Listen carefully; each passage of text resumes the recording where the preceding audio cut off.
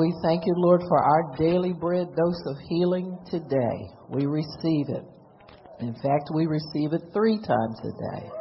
And we thank you, Lord, for blessing us with divine health, divine ability, the power to become sons of God. Thank you for that, Father, in Jesus' name. Amen and praise God. Amen. Amen. So we are people of power. Amen. Definitely people of power. And if you don't notice it, the devil notices it, and religious people notice it. They usually be the first ones to tip you off. There's something different about you. But it's all good because it's of God. And we just thank God for our abilities, our divine abilities. We thank God for blessing us and gracing us to be able to just live this life on earth without hindrance of the good things that God wants to bring to us. There's so many good things that He wants to bring to us. Thank you, Jesus. Thank you. Jackie, come here a sec, honey, okay? Where's Tom? Thank you, Jesus. Thank you, Lord. Praise God. Thank you, Lord. Kurandaria Shia Handaya Sikiri Andaria. Kurandaria Shia Handaya Rabusia Handaya. Now the Lord says He has good things planned for you, daughter. Good things. Nothing bad, always good, says the Lord. And the Lord says that He's going to put a rejoicing in your spirit, that you rejoice in the good that God has for you. And the Lord says, this is how you're going to receive from me, is that when you begin to pray and really meditate on the desires of your heart, the Lord says, I'll respond with a rejoicing on the inside of you that is undeniable. And I curse fear, and I curse lack, I curse wanting, I curse discouragement off of you in the name of Jesus. And I thank you, Lord, for rejoicing on the inside for the good things that you have for her. Thank you, Lord. Thank you, Lord. Thank you, Jesus, for the good things. Thank you, Lord. Thank you, Jesus. Thank you, Lord. Thank you, Jesus. Now listen, Jackie, God says that you get confused sometimes as to whether He wants good for you or not. And He says this is going to be a sign to you that when He's heard your prayer and that you know you've touched God, He's going to put that rejoicing on the inside of you, and you carry that with you, and that way you'll know that God is with you in these things at all times. So that's something between you and Him. That's how you're going to know, so you won't get discouraged and you don't quit. But He says He has good things for you, but He wants you to know when they're on the way. Amen? Okay, all right. Praise God. Amen. Praise God. Amen, amen, amen. Praise God. Well, God is good to us, and He doesn't like His children being in the dark about things. He doesn't want us wondering and worrying. And see, sometimes we think that's our responsibility to quit worrying, stop that, and but God has a way to work it out with us that we understand what He's communicating to us. So it's not just a shot in the dark out there, and you don't know if that prayer was heard, you don't know if anything's coming, you don't know if you're really waiting on anything or not. He wants us to know, and that's the good thing about God. He will let us know. Amen. Praise God. Amen. So today I thought we'd talk about the fact that you cannot hijack the grace of God. Amen. You cannot, all you thieves, hijackers,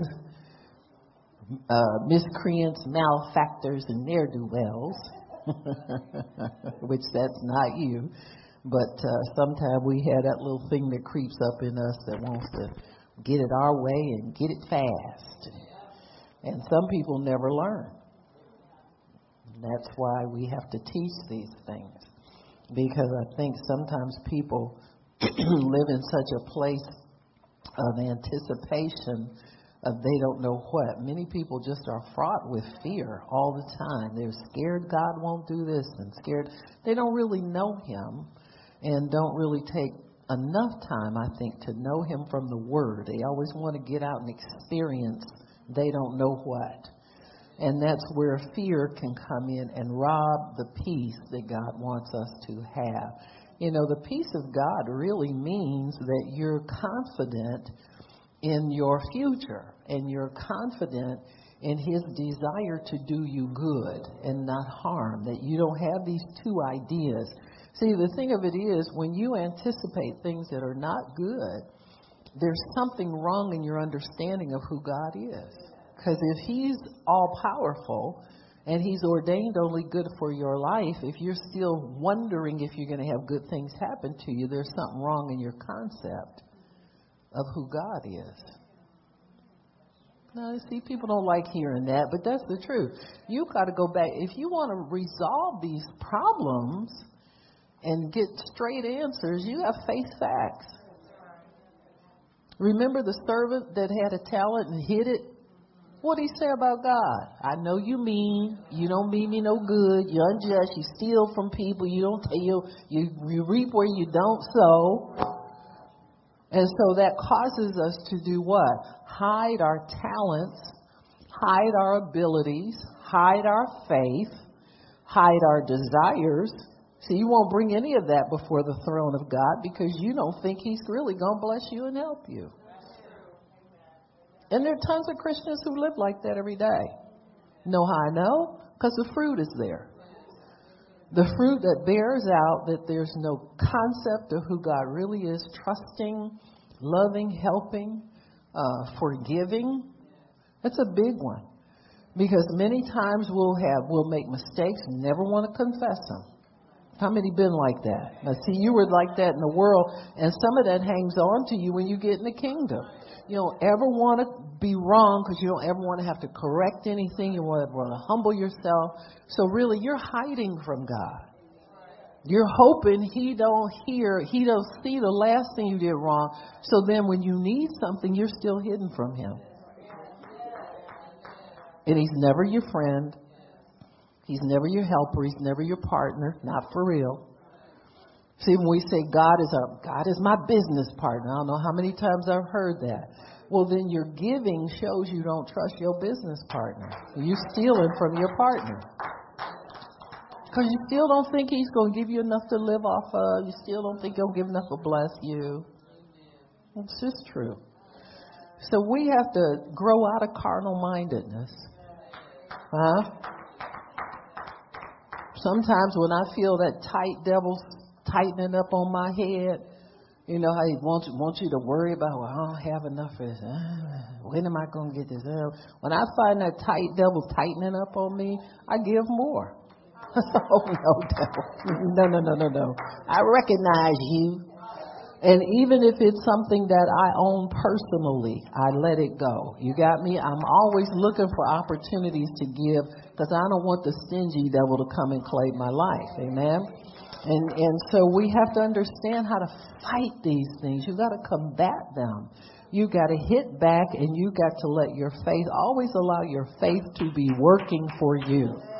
Don't ever let your faith be absent from your conversation, from your thinking. Sometimes I know I was raised up in basically poverty. And I know what it is when you want in your heart to do something and your mind tightens down and says, you can't do that. You barely got enough for yourself. You can't, you know what I'm saying. And so sometimes we have to fight our way out of it. You know, people will accuse you of thinking you got something and all that. See, the devil wants to keep people in poverty. So he stations demons around you continually to remind you, amen, that you're not supposed to have anything. So if you're not supposed to have anything, you're certainly not going to give anything because you're never going to get anything. And you got to fight that. You got to get up and give. That's the best way to show the devil you don't bow to his nonsense. Is get up and do something in the opposite direction to prove to him and to yourself that you're not afraid of obeying God. God is your best friend. My daddy's a giver and I'm a giver. Amen. And we're not trying to act like we got something. We do have something. We got the cattle on 1,000 hills. Man, we can well afford to give away and sow into somebody else's life. Afraid of bills to come to the house. Nervous about your own mailbox. You know what I'm saying? You know you made them. You went out and charged everything. You was in a good mood when you was charging. Now you're paranoid about going down to the mailbox. The devil will do everything to keep us in bondage and keep us, even if you never get, quote unquote, rich or wealthy. Be that way in your heart and your mind. Live free on the inside of you. Amen. And God will teach you how to do the rest. So we have to always be mindful to keep a right mentality about God, a right spirit about you where God's concerned. I don't care who you fall out with. Don't ever fall out with or distance yourself from God. You got me? And keep short accounts with people, too, because God loves people just like He loves you. He wants us all to respect and love one another and trust one another, just like we trust Him. And so God then wants to give us the ability, divine ability to accomplish everything that we need to. I mean, everything. Everything that we need to accomplish on earth, God wants us to do it through His ability. So we're talking about grace, and that is God's divine ability on your life. Enablement, power, ability. Grace is a word of power. It's not a word of, I want you to think of it as an action word from now on, not a state of being, where it's a state of grace. No, that's an ability. That's God's energizing me to do something when He affords me His grace. You need to know that God only sanctions what He authors. And this will keep us out of trouble, because if God's divine ability is not there to accomplish something, that kind of lets us know that He doesn't want us doing it or doesn't want us involved in it now, or is not going to pay off for us. And so God leads us and guides us through His grace. His divine ability that sanctions the works that we do or our activities. Grace is also divine permission. It is divine permission, not divine excuses. So God enables us to do some things under His power, but that permission is not ours to do as we will, only as He wills. And only as He wills at a specific time. In other words, God's grace does not rest on you except to do a certain activity, a certain time, and then it lifts. It's not yours to wear all the time and go rob a bank or something. Amen. It is, it's just like we were talking about the anointing yesterday.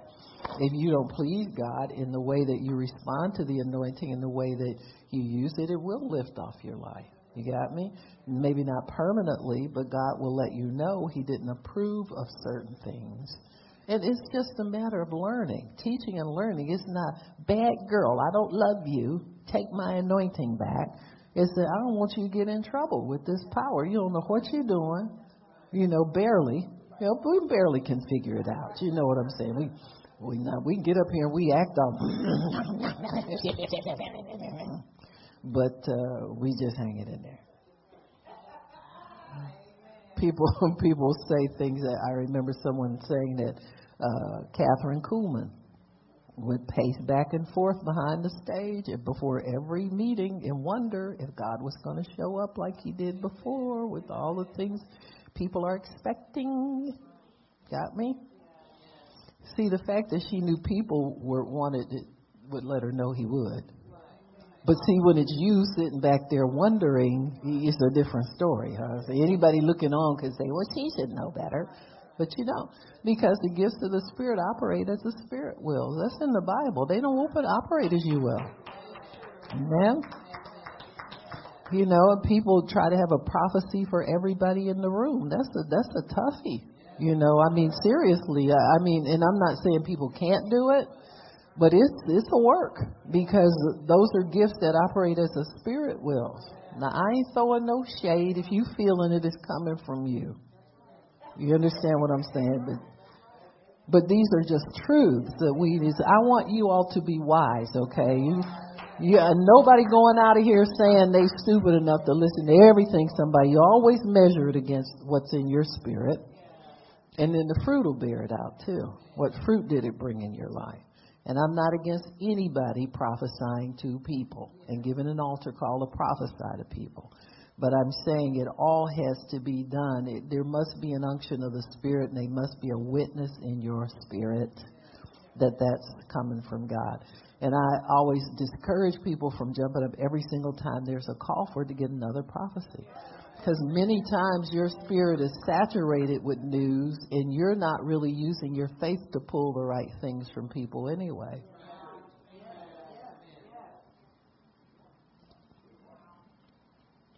So you learn these things as you go along, and you get an understanding of how God wants to move and how He wants to do things. Now, if you feel you want to get up and hear a word from God, go for it. But always realize that it's as the Spirit wills, and you got to get peace in your spirit about these things. So, praise God. All right, so grace then, we said, is divine permission. So we're going to look at that in the Word.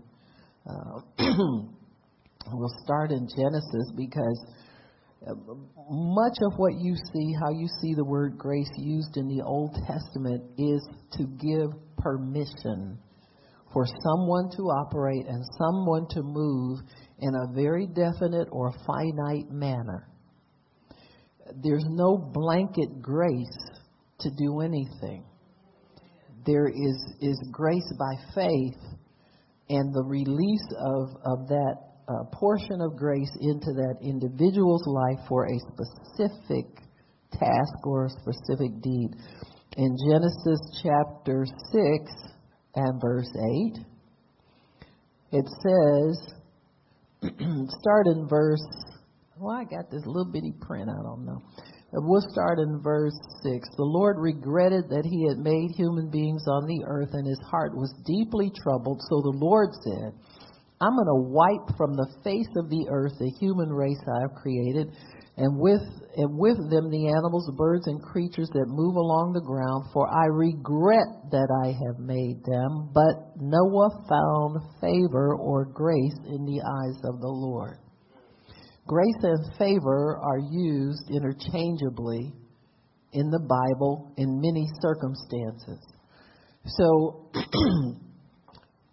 the fact that he found favor, that gave him permission to live.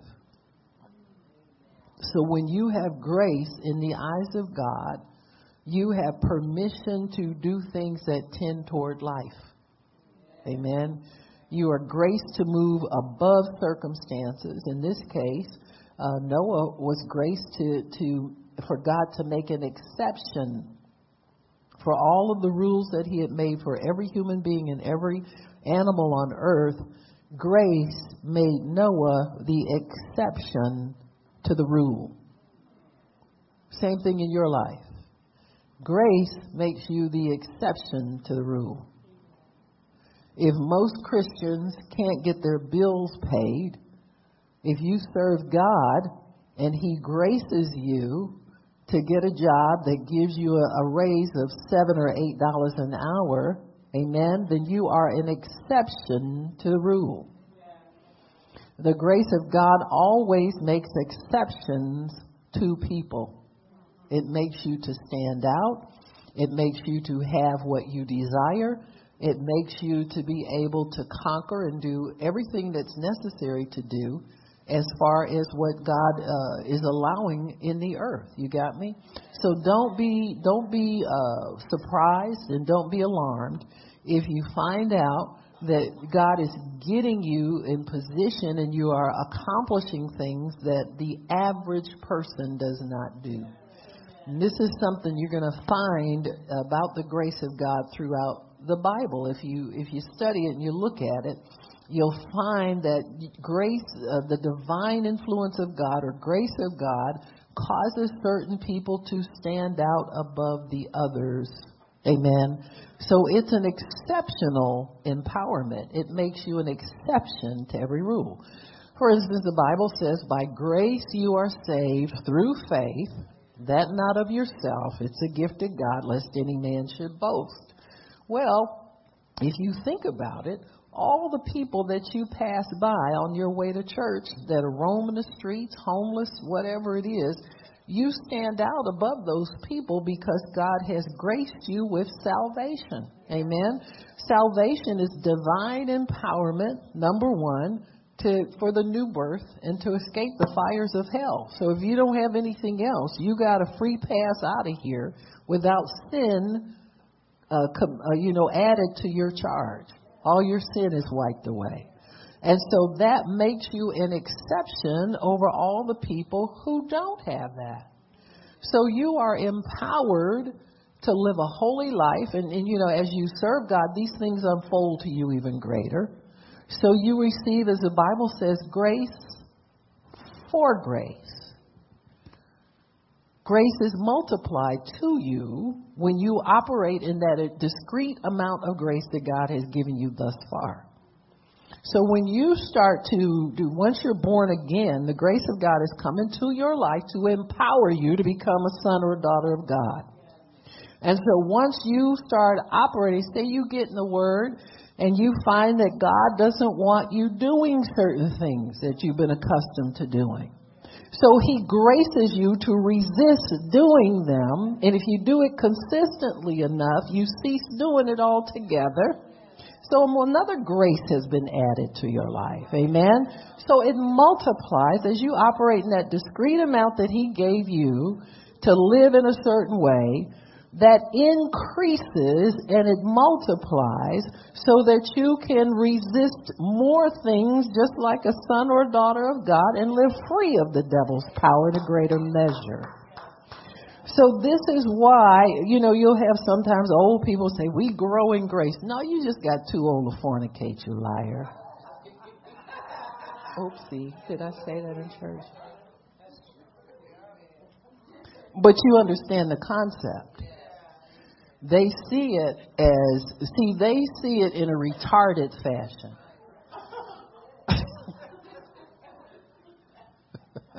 They do. It's like, as you got to get real old before you quit doing certain stuff. Y'all got me right. That's not grace. The grace has been on you to quit doing it when you was young enough to enjoy it still. Thank you, Sister McKinney. The one truthful person in here. But you know what I'm saying. Grace. All of you who are sitting here single and don't sleep around, you are graced to be able to do that. And you've stepped into that empowerment. Instead of being lazy and whining and talk about what you can't do. Huh? The grace is there. You just need to seek for it and step into it. Amen? So it's divine permission. God will grace you, enable you to stay out of sin all day long. Huh? Even in your mind. That's where it starts. Amen? So God enables us to do some things under his power, but that permission's not ours. We said from Genesis 6:8, grace will make you an exception to the rule. Amen. Just like it did for Noah. And thank God that God graced him to be able to live, because that opened the door for the rest of us to live. We are all descendants of Noah. So in Exodus 34, I want you to turn there. Our next example. Oh, Exodus. I'm in Exodus 34 and verse 9. Moses bowed to the ground in verse 8 at once in worship. This was where Moses was up on Mount Sinai receiving the tablets of stone. He said, Lord, if I have found favor or grace in your eyes, then let the Lord go with us. Although this is a stiff-necked people, forgive our wickedness and our sin and take us as your inheritance. So here, the grace of God permits Moses to have an exceptional relationship with God. See, he said, if I have found grace in your eyes, or if I have found favor in your eyes, please go with me, accompany me, be my companion, let me have fellowship with you. So then grace enables us to have fellowship with God. What that means is that God is no longer your enemy, he's your friend. You can trust him with your prayers. You can trust him with the desires of your heart. You can trust him with your needs.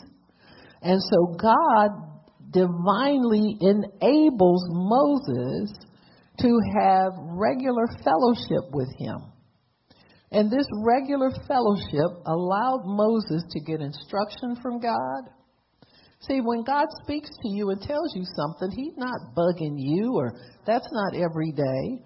God has made an exception of all the people in the earth who don't have enough sense to ask him for companionship. See, Moses had understood some things about God. He understood, if I don't have God with me, I'm going to fail miserably. And so, and that's a good enlightenment to have. You know, I don't need to do stuff on my own. I don't need to get credit for everything. I don't need to have my name plastered on everything all the time. All I need to do is have God with me and I'm cool. Amen. So grace enables us to have God with us. Now, one thing you'll notice, if you follow relationship with God throughout the Bible, you'll see that God is adding to his relationship with humanity. Every book of the Bible, they get closer to God. Every book of the Bible, they understand more about God. And that's because of God's grace. He graces them to understand these things by faith. They understand God and they believe, even though they don't see him. This is a big undertaking. An invisible God talking to people and relating to people who live in a visible world. But yet their relationship is so real. It's productive for them. They're able to get great things accomplished in God. Why?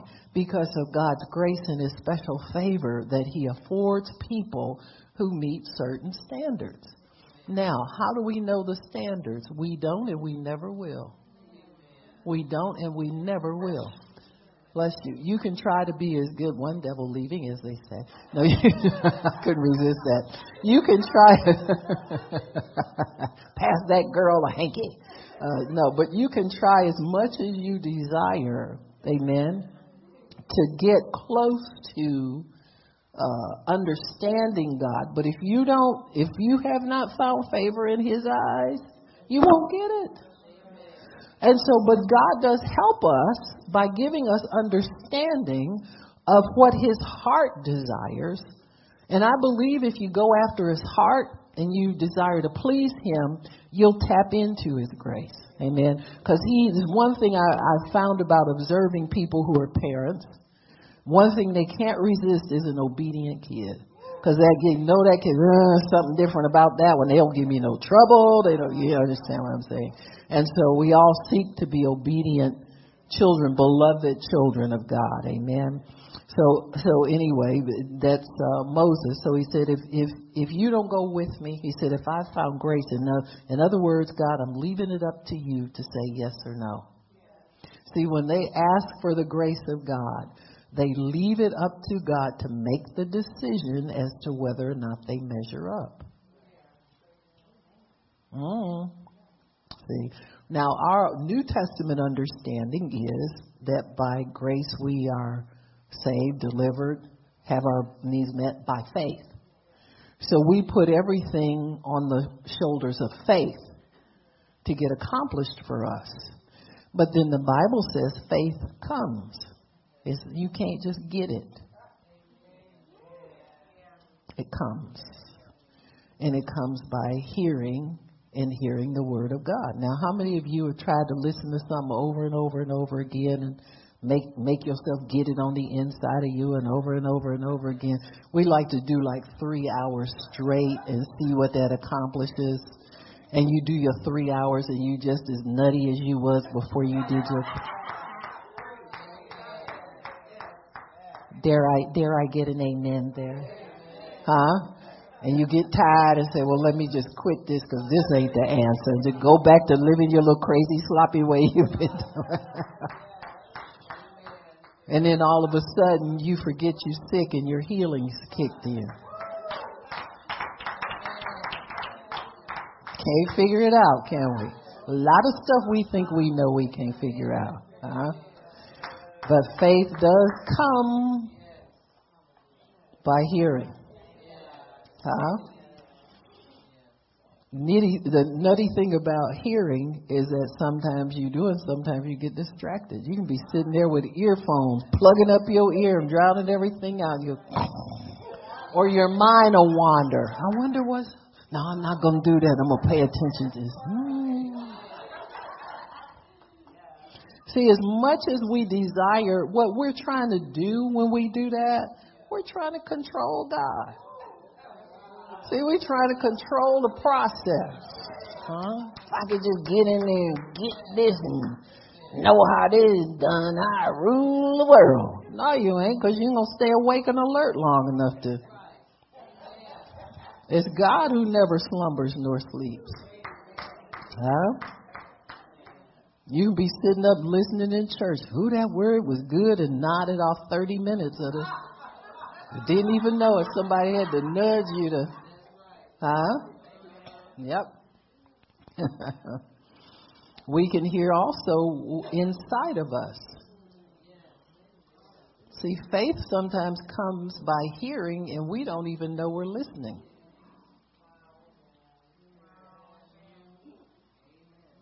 Sometimes the Holy Ghost has little conversations with us on the inside of us. Now, I've had that happen, where, you just become aware of Him speaking to you about things. And I thought to myself, I said, you know what, God? I think you probably talk to me a lot on the inside, and I'm not even aware. You ever come up with something just sounds marvelous? Like, who said that?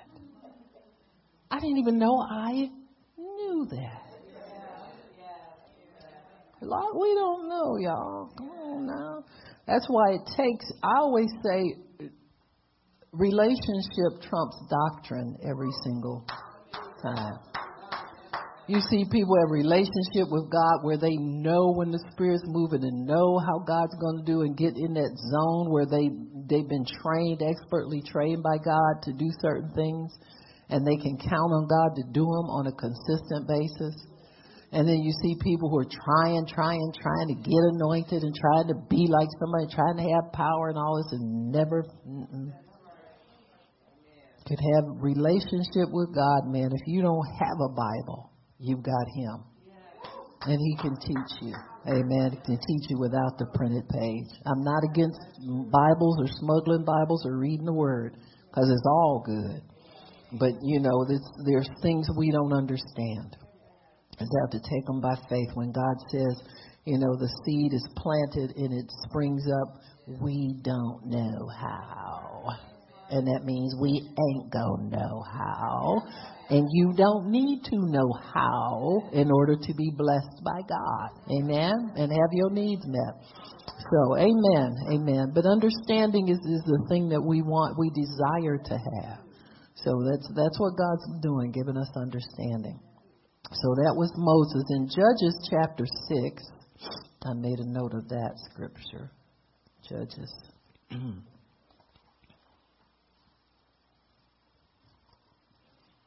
Chapter 6. Yes, in the chapter about Gideon. In verse 11, the angel of the Lord came and sat down under an oak in Ophrah, that belonged to Joash the Abizarite, where his son Gideon was threshing wheat in the winepress to keep it from the Midianites, when the angel of the Lord appeared to him and said, "The Lord is with you, mighty warrior." "Pardon me, my lord," Gideon replied, "but if the Lord is with us," little smart mouth, "why has all this happened to us?" Now that's an excellent question. If God is with me, why am I sick? If God is with me, why am I broke? If God is with me, why can I move from point A to point B? He says, where are all his wonders that our ancestors told us about when they said, did not the Lord bring us up out of Egypt? So Gideon's got some faith for miracles because he's heard the stories, see? But the problem with his faith is it's being squished down by complaining. Ever been there? Every time you complain, you push your faith out of the front door and you put the complaint up in there. And the devil loves it because he don't have to get nothing for him. You don't have to get anything. So he says, my clan is the weakest in Manasseh, and I am the least in my family. And the Lord answered, I will be with you, and you will strike down all the Midianites, leaving none alive. Gideon replied, if now I have found grace in your eyes, give me a sign that you've been talking to me. So, grace allows us to get more grace. He says, if I found grace in your eyes, give me a sign. If this is you talking to me, and I know you've singled me out for this job, give me a sign so I'll know. Amen. Make me confident. Make me as confident as you sound. Now, when he tells Gideon he's going to deliver this whole nation, he got to know that God's with him. And so here we see again the grace of God singling him out for something extraordinary. Grace is not some cheap, commonplace commodity that we can say it's on everybody. Or everybody's got the same amount. Or you can get it. No. Because you can't claim that because you don't know how people get it. You don't know what God's standards are. It's the divine ability on the heart to accomplish certain things. If we're looking and we're seeing what certain things are. Just like we see ministers who are multimillionaire type people. Well, part of it's faith, but part of it's good PR and programming. Now, they'll all tell you, you will not get to our status until you get on television. And you get a mailing list or a viewership of this kind of size. And then the people who help them make these plans will predict if you have X number million viewers every day, this percentage of them will send X number of dollars to you, some consistently, some every now and then. So, okay, let's do this. Let's offer them something and make it free for any donation. And you understand this is marketing. It's called marketing. This is not only faith, this is marketing.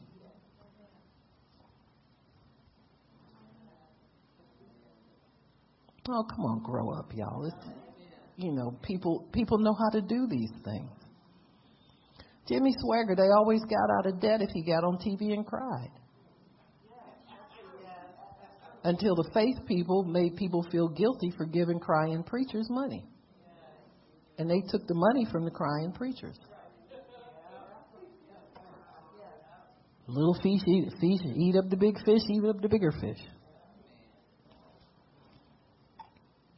Where was I? All right.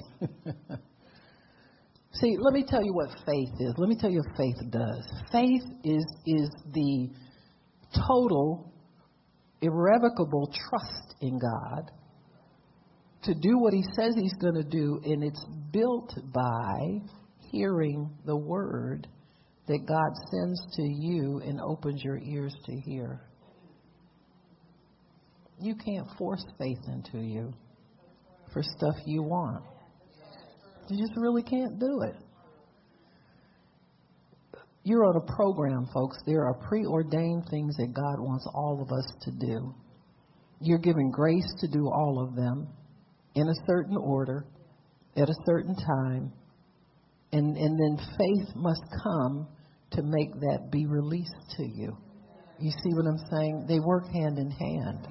But they're all under God's control. They're just not under our control.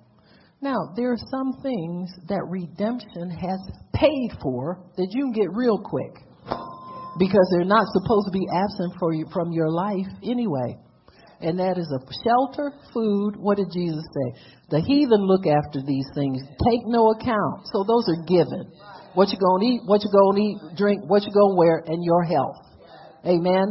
So those things are given, and those are the things you see Jesus will do instantaneously when he ministered.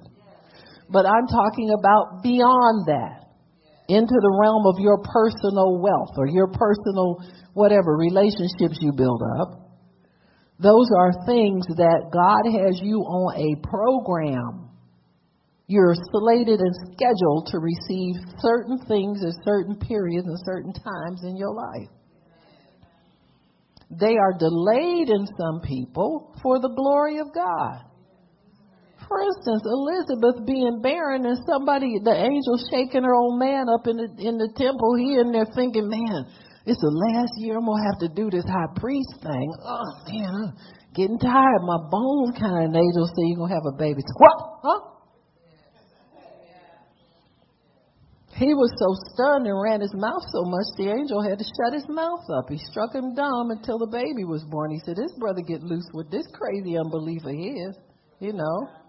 He probably said, go to somebody else. We ain't having no babies up at my house. You know how old we are? Huh? We looking for retirement, man. We gonna get us a gray tent over in the, the senior section of the tribe, whatever. You know what I'm saying? But God sometimes will delay certain things in your life for his glory. But pretty much they're on a faith schedule. If you stay in faith, if you stay encouraged about certain things, you let God speak to your heart about them from the word, then he will keep you in faith for these things to be released at certain times in your life. Amen. In due season. Amen. So we know there's due seasons for certain things. And when the season is right, the grace will be there to receive it from God, not go get it on your own. You can't hijack the grace of God. You've got to stay in there where it's given. So in Ruth chapter 2, we see the same kind of situation where somebody is lacking in something and somebody is giving something. And grace allows that person to receive it from the hand of the person who is giving or administering it. So we said we wanted Ruth chapter 2. And this is Ruth gleaning in the fields of Boaz, I think. I think she's finally come. Let me see which one it is, because that's kind of soon in the chapter for that. What did I say? Ruth chapter 2 in verse 10. Oh, it is Boaz. Boaz in verse 8. Boaz said to Ruth, my daughter, listen to me. Don't go and glean in another field, and don't go away from here. Stay here with the women who work for me. Watch the field where the men are harvesting and follow after the women. I have told the men not to lay a hand on you, and whenever you are thirsty, go and get a drink from the water jars the men have filled. At this she bowed her face to the ground and asked him, why have I found such grace or favor in your eyes, being a foreigner? So the grace, here again, enables her toward life. The grace of God will always enable you toward life. And what I say when I say life are the things that are God-given, and there's no penalty for you having them. Blessings without sorrow. And that's why many times we don't get them when we really feel we want them. Is because if they're released to us ahead of time, there's sorrow. God won't do that to you. Now, you can go and get that yourself, but he won't do that to you. So grace enables you to come into line with the blessings of God without a penalty added to it. Amen. Without trouble coming to you. So don't go somewhere and be in debt for a car you can't afford and say, God got you that. Huh?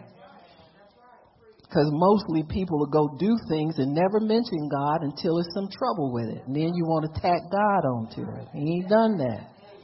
He ain't getting you in debt. He's not getting you in trouble. Amen. So anyway, grace Grace then allowed Ruth, a foreigner. See, she's made an exception to the rule. And I'm trying to get you out of cheapening the grace of God. Look at it as precious. Look at it as you're divinely,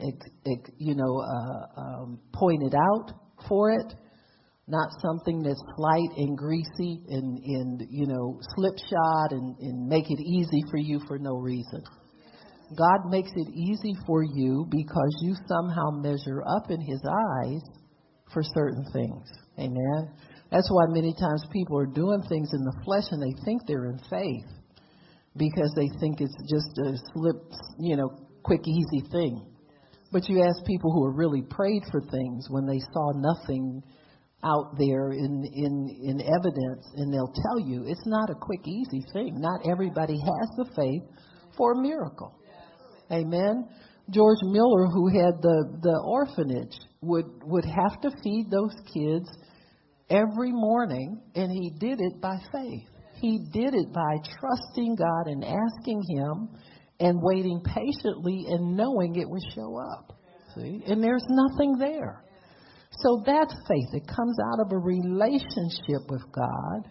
And the grace was there for him to sit down and know over and over and over, and every time he did it, that God would provide.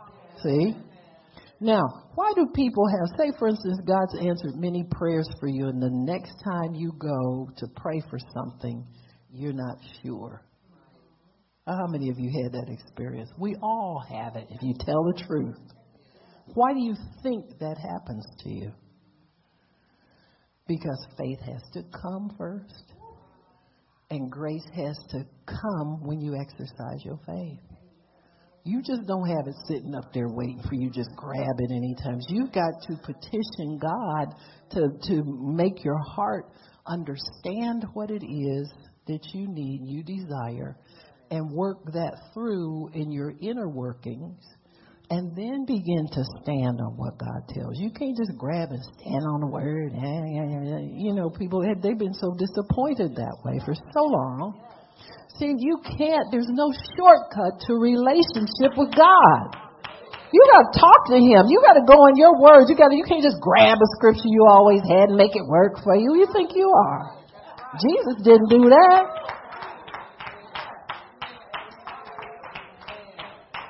When Jesus get tired of people, the Father said, "Come on up here, son. We need to talk." And He'd go pray. Sometimes for days and hours, contacting the Father.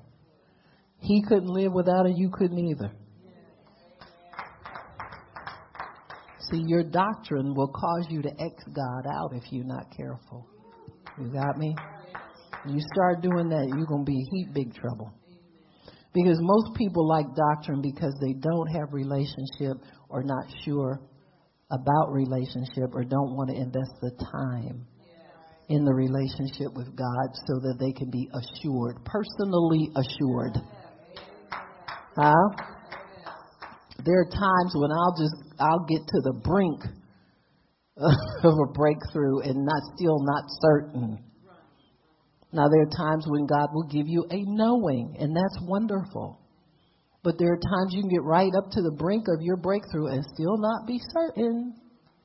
And see, what we do sometimes is because that's such a challenge to our faith, we just don't want to go there no more. There are people say, "Listen, you don't know what it cost me to get that last miracle. I'm going to see if I can save up the money, if I can go the shortcut, if I can buy something." Because, see, it changes you. It's supposed to change you. You're supposed to be more like the Son of the living God every time you go to God for something. So God assures that you're going to be changed. By the time you get this thing here, we keep running out thinking we're going to prosper overnight. Rich people who are sinners will tell you it don't work like that. 1 Samuel 1, we'll go there. 1 Sam 1. This is a story, you know the story about Hannah. It's a beautiful story. People talk about how People don't treat me right. How'd you like to be married to a man? He got another woman. She popping out babies all over the place, bragging on it, making you look bad, look stupid. And you still got to live in the same house with him, being tormented every day. Don't tell me about people doing you wrong. Come on now. Most people who are doing us wrong as Christians, we can walk off and leave them anytime we want to. She was stuck. Oh, don't know. Y'all who are single, don't get scared. When I said stuck, I could feel you getting nervous. Stop it. When you're married, you are stuck. You ain't going nowhere. Your own words keep you there. 1 Samuel chapter 1. Amen. You made a vow, so you made a vow to get stuck. You thought about being stuck. Say, yeah, he ain't going nowhere. It's just going to be me and him. And you and him. All right. So, I'm sorry. I'm on 2 Samuel. Got to get to first. Who's on first? Who's on second? 1 Samuel 1. Okay. I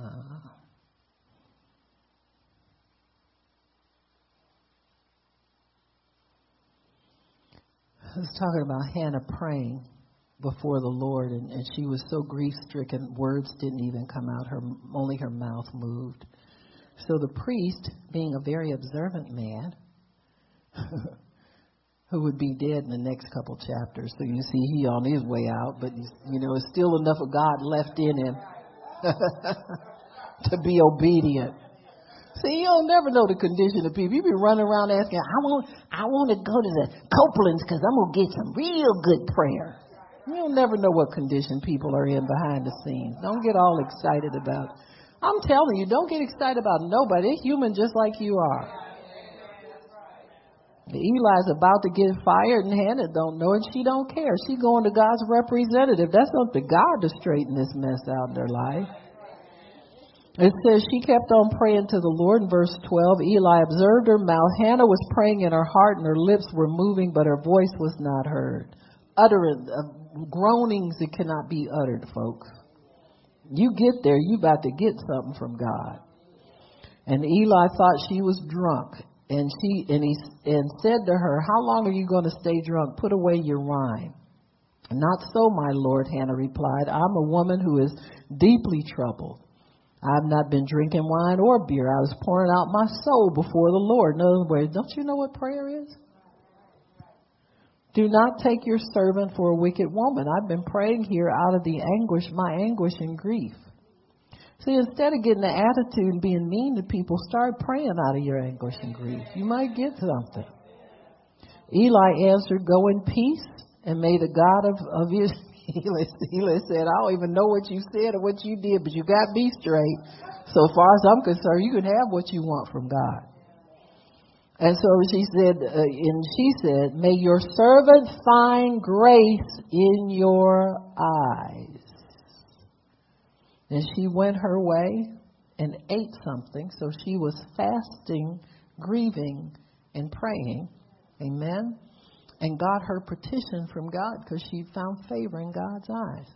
Now, can we take what she did as a formula? No, but we can understand that she poured out her soul before God. I mean, she emptied herself of everything. Emptied herself of her pride, emptied herself of her. What did most of the women do who were barren?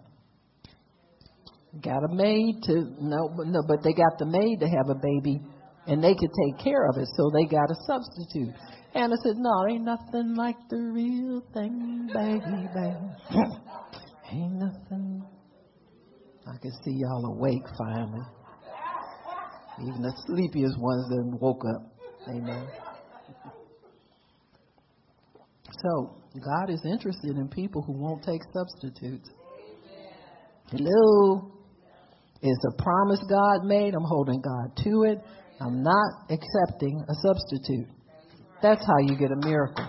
That's how you get a miracle. You see all kind of people run around the body of Christ divorced, getting divorced. They say, well, have you prayed to reconcile? God said he gonna get me something better. And ain't nothing like the real thing, baby. Huh? You're just accepting a substitute. In fact, that old fornicator been married 4 times. What you want him for? You divorce a man who's an amateur fornicator and move up to a professional.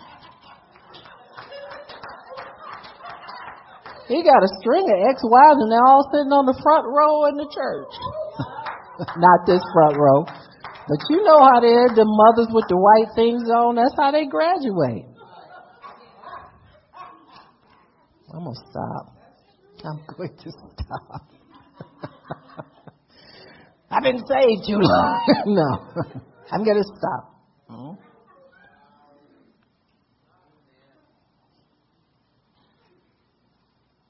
So her countenance was no longer sad. Favor will cause you to change from the inside out. Once God graces you with his favor and you know that you have something, you change totally. And that's what God wants. He wants to change you from sad to glad, from barren to productive, amen, and fruitful. He wants to do all of those changes in his people. Proverbs chapter 4.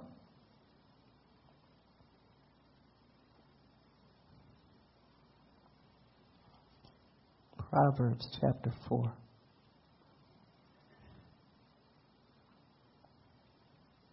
In verse, I think it's verse 9. He's talking about wisdom. Verse 3, it says, get wisdom, get understanding. I think that's verse 5. Yeah, get wisdom, get understanding. Do not forget my words or turn away from them. Do not forsake wisdom, and she will protect you. Love her, and she will watch over you. Now, what it says when it says, don't forsake wisdom, this is for people who don't like other people telling them stuff. You know, you got authority over your child, and they don't listen to you. They're forsaking wisdom. And see, they'll get to a point in their life where the voice of wisdom is foreign to them. And then they don't respect the boss. They don't respect the wife.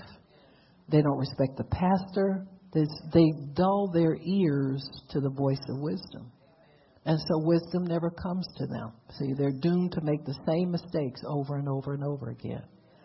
That's why the Bible admonishes you as a parent to make your children, make them understand wisdom. You got to work at that. You just can't tell them something once and get frustrated and keep going. You have to be repetitive because it's their very life. You don't want your kid to grow up not respecting authority and not understanding when wisdom is coming into their ear and say, I can obey this because this is right. They won't know right from wrong. They'll do something smart one moment and do something crazy the next. So you want children who will consistently obey wisdom. So he says, don't forsake it. She'll protect you. Love her and she will watch over you. The beginning of wisdom is this: get wisdom. Though it costs all you have, get understanding. Cherish her and she will exalt you. Embrace her, she will honor you. Then she will give you a garland of grace for your head. So you can be grace. Wisdom opens the door to grace in many situations. Where wisdom will give you a garland of grace to wear on your head, which means you have passed a test and you've been crowned. So there is a grace. When we said you get grace for grace, you can accumulate grace points, if you will, and then get a crown of wisdom on your head. Where you'll know how to go inward to God. And I'm not talking about this is wisdom in your brain that you can take credit for. But you'll be wise enough to go inward and get an answer from God, and you have confidence that their answer is right.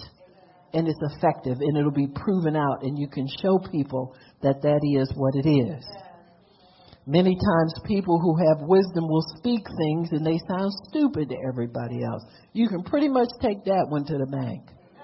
Because those people have been crowned because of consistently seeking wisdom, understanding wisdom. Then consistently wisdom comes to them. And when they need a special gift of it, the word of wisdom will come to them and help them to be able to understand when God is giving them instruction that works and nothing else works.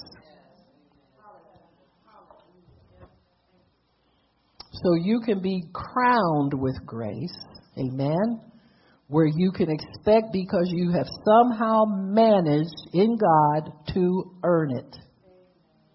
And it's sitting on your head all the time where you can go, people can go to God and get an answer immediately.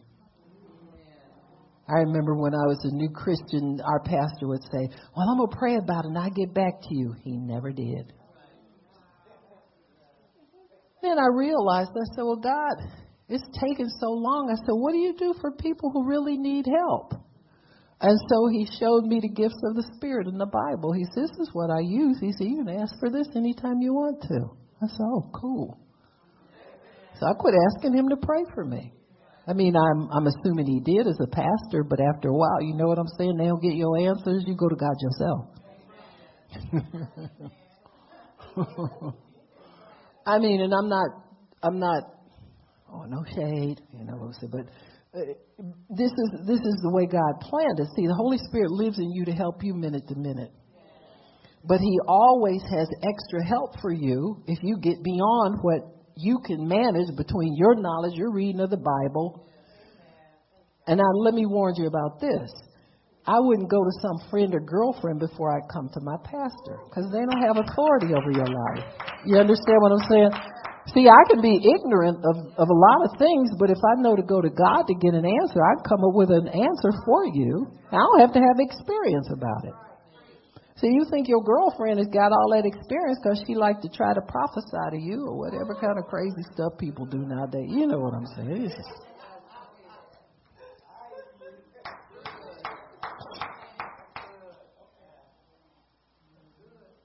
But even James, was it James 1:7? If any sick among you, call for the elders. You know, that scripture really is interpreted, not the minute you get sick, call your pastor. But he says, if you get sick and it's beyond your ability to work through it with your own faith. Now, how many of y'all do that? You don't feel good, you go get your, everybody knows, go get your tape, go get in your word, get in your word, get in your word. And if by the time you get to church you ain't feeling better, then you go to. You got me? Or if God tells you, now listen, this is bad news, you better call your pastor or call somebody, you understand what I'm saying. You do that. And so, but it does not, the calling for the elders of the church does not take personal responsibility for you to use your own faith for these minor ailments yourself. Amen? So if it gets beyond what you can do Monday through Friday, you know, on Saturday you show up at the altar and it'll be taken care of. So God doesn't expect you to suffer until you can get to church and get prayer. You know what I'm saying? So there's a safeguard for you to get really what you need. So we did Proverbs 4:9 about grace being crowned to you by wisdom. Wisdom approves of the way you seek wisdom and use wisdom. And she said, I'm going to give you a crown. This will be easier for you from now on. Amen. And you can walk in wisdom.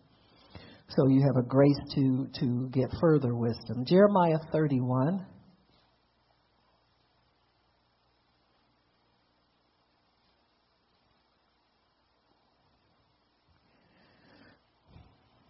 And verse 2. Verse 1 says, at that time declares the Lord, I will be the God of all the families of Israel, and they will be my people. This is what the Lord says. The people who survive the sword will find grace or favor in the wilderness. So grace will get you to survive the sword, and then once you get to the wilderness, more grace is added to you. until you get to the place where God wants you to be. So here we have grace as a discrete spiritual force or spiritual dynamic that gets you just to one spot. See, they survived the sword, which means they weren't murdered, and they escaped to the wilderness, but there they had to get more grace for the next step. It's not just, I'm going to get you a plane ticket out of here and get you over to Cancun, where we got a open bank account for you and lots of traveler's checks. God don't play that. Because if he did that, we'd be in it for the bank account and the traveler's checks. So he says, I'm going to get you to square one. If you make it there, then I'll get you to square two, but you don't know what I'm expecting from you so that you can get to the next one. You got me? So grace then is is the divine influence on the heart, but once it's accomplished to get you to point A, it dries up, and then you got to seek for the next move from God. Y'all got that?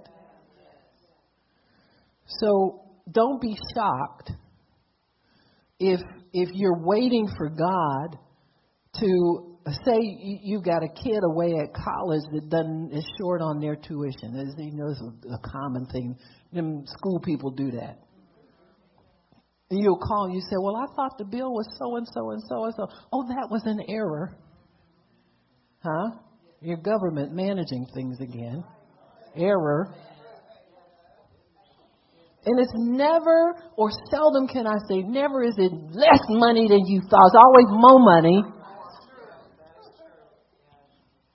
And God told you to send your kid to school. Well, God, I sent him and now he's short. Huh? Well, you had grace to obey to get him in there. See, if God had showed you all that money at the beginning, you'd have taken it and say, well, he needs a Jeep Cherokee instead of... Now, you college loan scammers and grant scammers, y'all know what I'm talking about. I've seen more iPhones and iPads on college scholarship. I'm not even scholarship, loans and grants. I said, how y'all got an iPad? I'm working for God, they ain't got no iPad. They let you get it in the grant money. What else you get in the grant money? Huh? Taking care of households full of people on grant money. I'm going to get away from there because I get all off the Bible. How am I doing, Miss Tanya? How are Say it ain't so. It's so. Well, we're just getting started on this one, so we'll have to finish up. Okay, so that was Jeremiah 31. So you see how grace gets you so far? It's discreet. And then you got to figure out what to do for the next step, huh? To get them loans paid. But somehow, eventually, you get the loan paid. Why? You went back to God, right? You ever stop and think that's really what he wants from us? A little conversation, a little time, even if we ain't doing nothing but begging.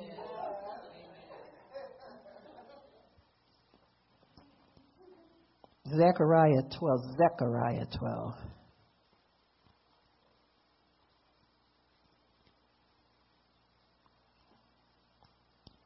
And that is right next to, is that the last one in the New Testament right before Matthew, or is it? No. Zechariah. What did I say? 12. Cool.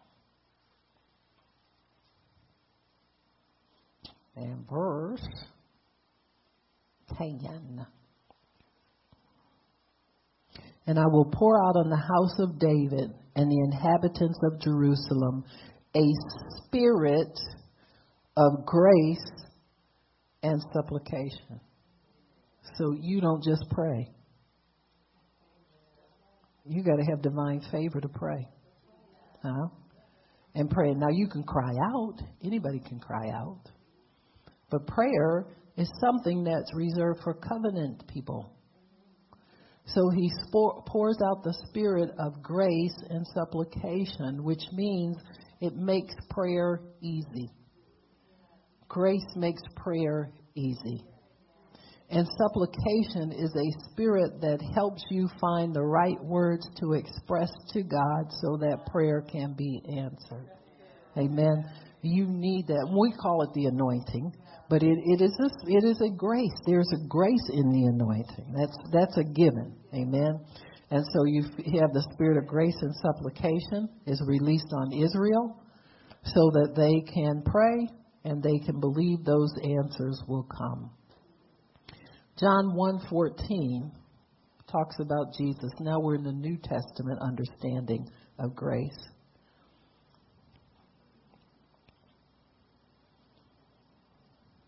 Talks about Jesus being full of grace and truth. The Word became flesh and made His dwelling among us. We have seen His glory, or His goodness, or His weightiness in God, His distinction in God.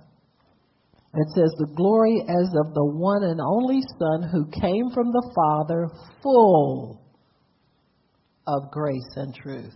But even Jesus could do only what the Father told Him to do. The Bible says He was full of grace, which means that everything He did was done well. He wasn't lacking in anything. He never came up short. He never came up not being able, unless it was something that took another person's faith and it was clear it was because of unbelief he couldn't do it. But as far as divine ability, divine influence, and divine favor and grace and what he carried in his relationship with God, he was full. Amen. He wasn't lacking in anything. And that's why they can report he did all things well. He even opens blinded eyes. He gives deaf people. The few times where he, say for instance, when he touched the blind man's eyes and he says, do you see anything? And he said, I see men as trees moving. He touched him again. See, that's full of grace. Because the first endowment of grace did not accomplish did not get the desired effect. So Jesus knew he could go back to God the Father and get more. So he hit him again. And he came back seeing perfectly. Amen? And so these are the things we need to understand about God's grace. Once it's granted to you, if it only takes you so far, go back and ask where that came from. It's got to be more. Huh? Sometimes it's your limited faith. I think in Jesus' instance, if I'm not certain, he had to take that man outside the city to get him healed. Why do you think that? Why did Jesus have to move anybody or keep anybody away for healing to work? Because it affected people's faith. The atmosphere around you affects your faith. He's protecting your faith. It's not because he ain't got the goods. It says he was full of grace and truth. Amen? Which means that when he called the Pharisees vipers, see, if you did that in the Baptist church, they get you beat up. They pull a gun and stick it up your nose and throw you out of the church. You get the left foot of fellowship. But he pimped right back on in there anytime he felt like it. He wasn't intimidated. His truth had a grace on it where they, you know how somebody take a sword and cut you. They cut you with a knife so sharp you don't feel it. You come out bleeding. Miss Clydell told me that about me one time. She said, I was sitting there enjoying the word. I walked out. I was full of blood. I said, yeah, me too. Right, me too. Right. Like butter. Okay. That's the truth. Acts 4. Acts chapter 4. Verse 33.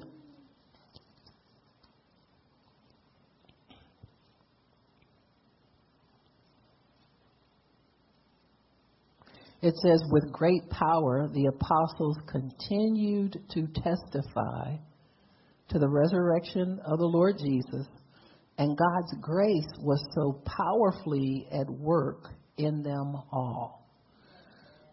That meaning the results they got signified that God was with them and that pretty much everything they did worked.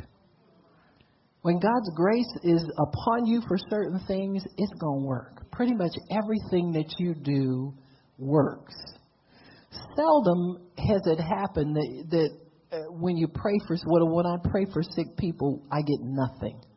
It's seldom. Sometimes you get some relief, and you know that if you go back and have them keep doing faith exercise type things, the rest of it will come if they stay with it. But, people get so easily distracted sometimes. I notice sometimes people aren't used to altar calls or look around and see who's looking at them. That's why Peter and John said, look on us. Don't be looking around at these people. Here's a man that's been a public spectacle all his life. And he says, I'm a public spectacle anyway. I just guess I'll make a spectacle out of myself. So he looks at people to see who might give him money. So what Peter says, quit looking for money, because I ain't got none. But what I got for you is, you understand what I'm saying? Is you bring people into where they need to be. You know what you got for them. Stop looking for money. Them days is over. Can you please say no more begging? Huh? It's true. Acts 14. We're going to move right along here, gang. We just can't park right there for a minute. But you know what I'm saying.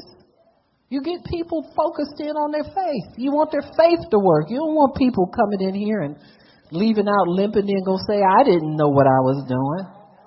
That lady, she got all them flyers out there and everything like she know what she's doing. Well, do you know what I'm doing? Okay, so Acts 14, verse 2.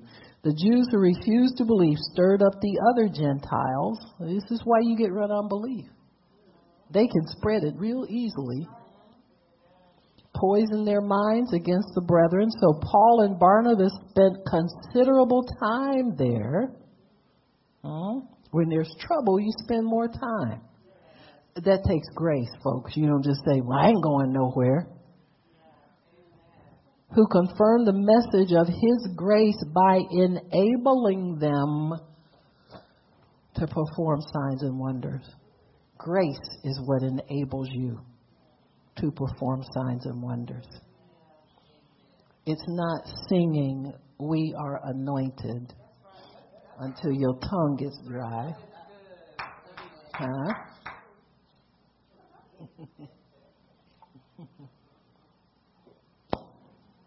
It's a grace thing.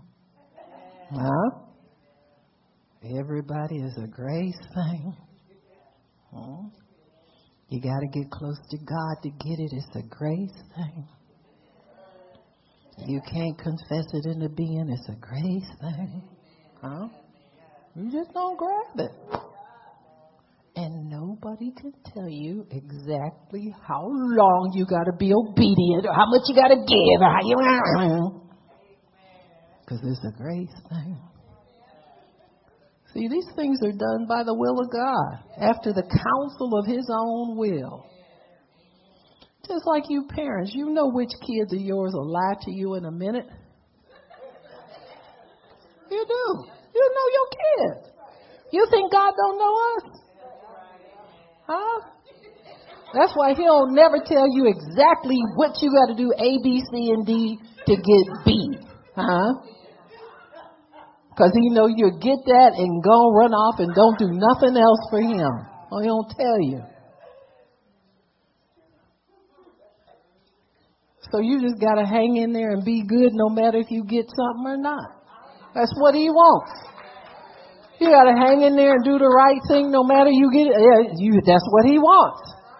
He wants obedience. He wants sons and daughters of God and not all these little illegitimate kids running around here. Well, they said you was my daddy because I got that dimple right there like you got. Huh? That's your only characteristic? You got to get some more dimples before because it's a grace thing. Huh? God just wants obedient kids. He don't want you, because he knows how the carnal mind works. And he knows how the sinful heart works. And most of us would do it for a hot minute till we get what we want, and then we off doing it, trying to hijack the grace of God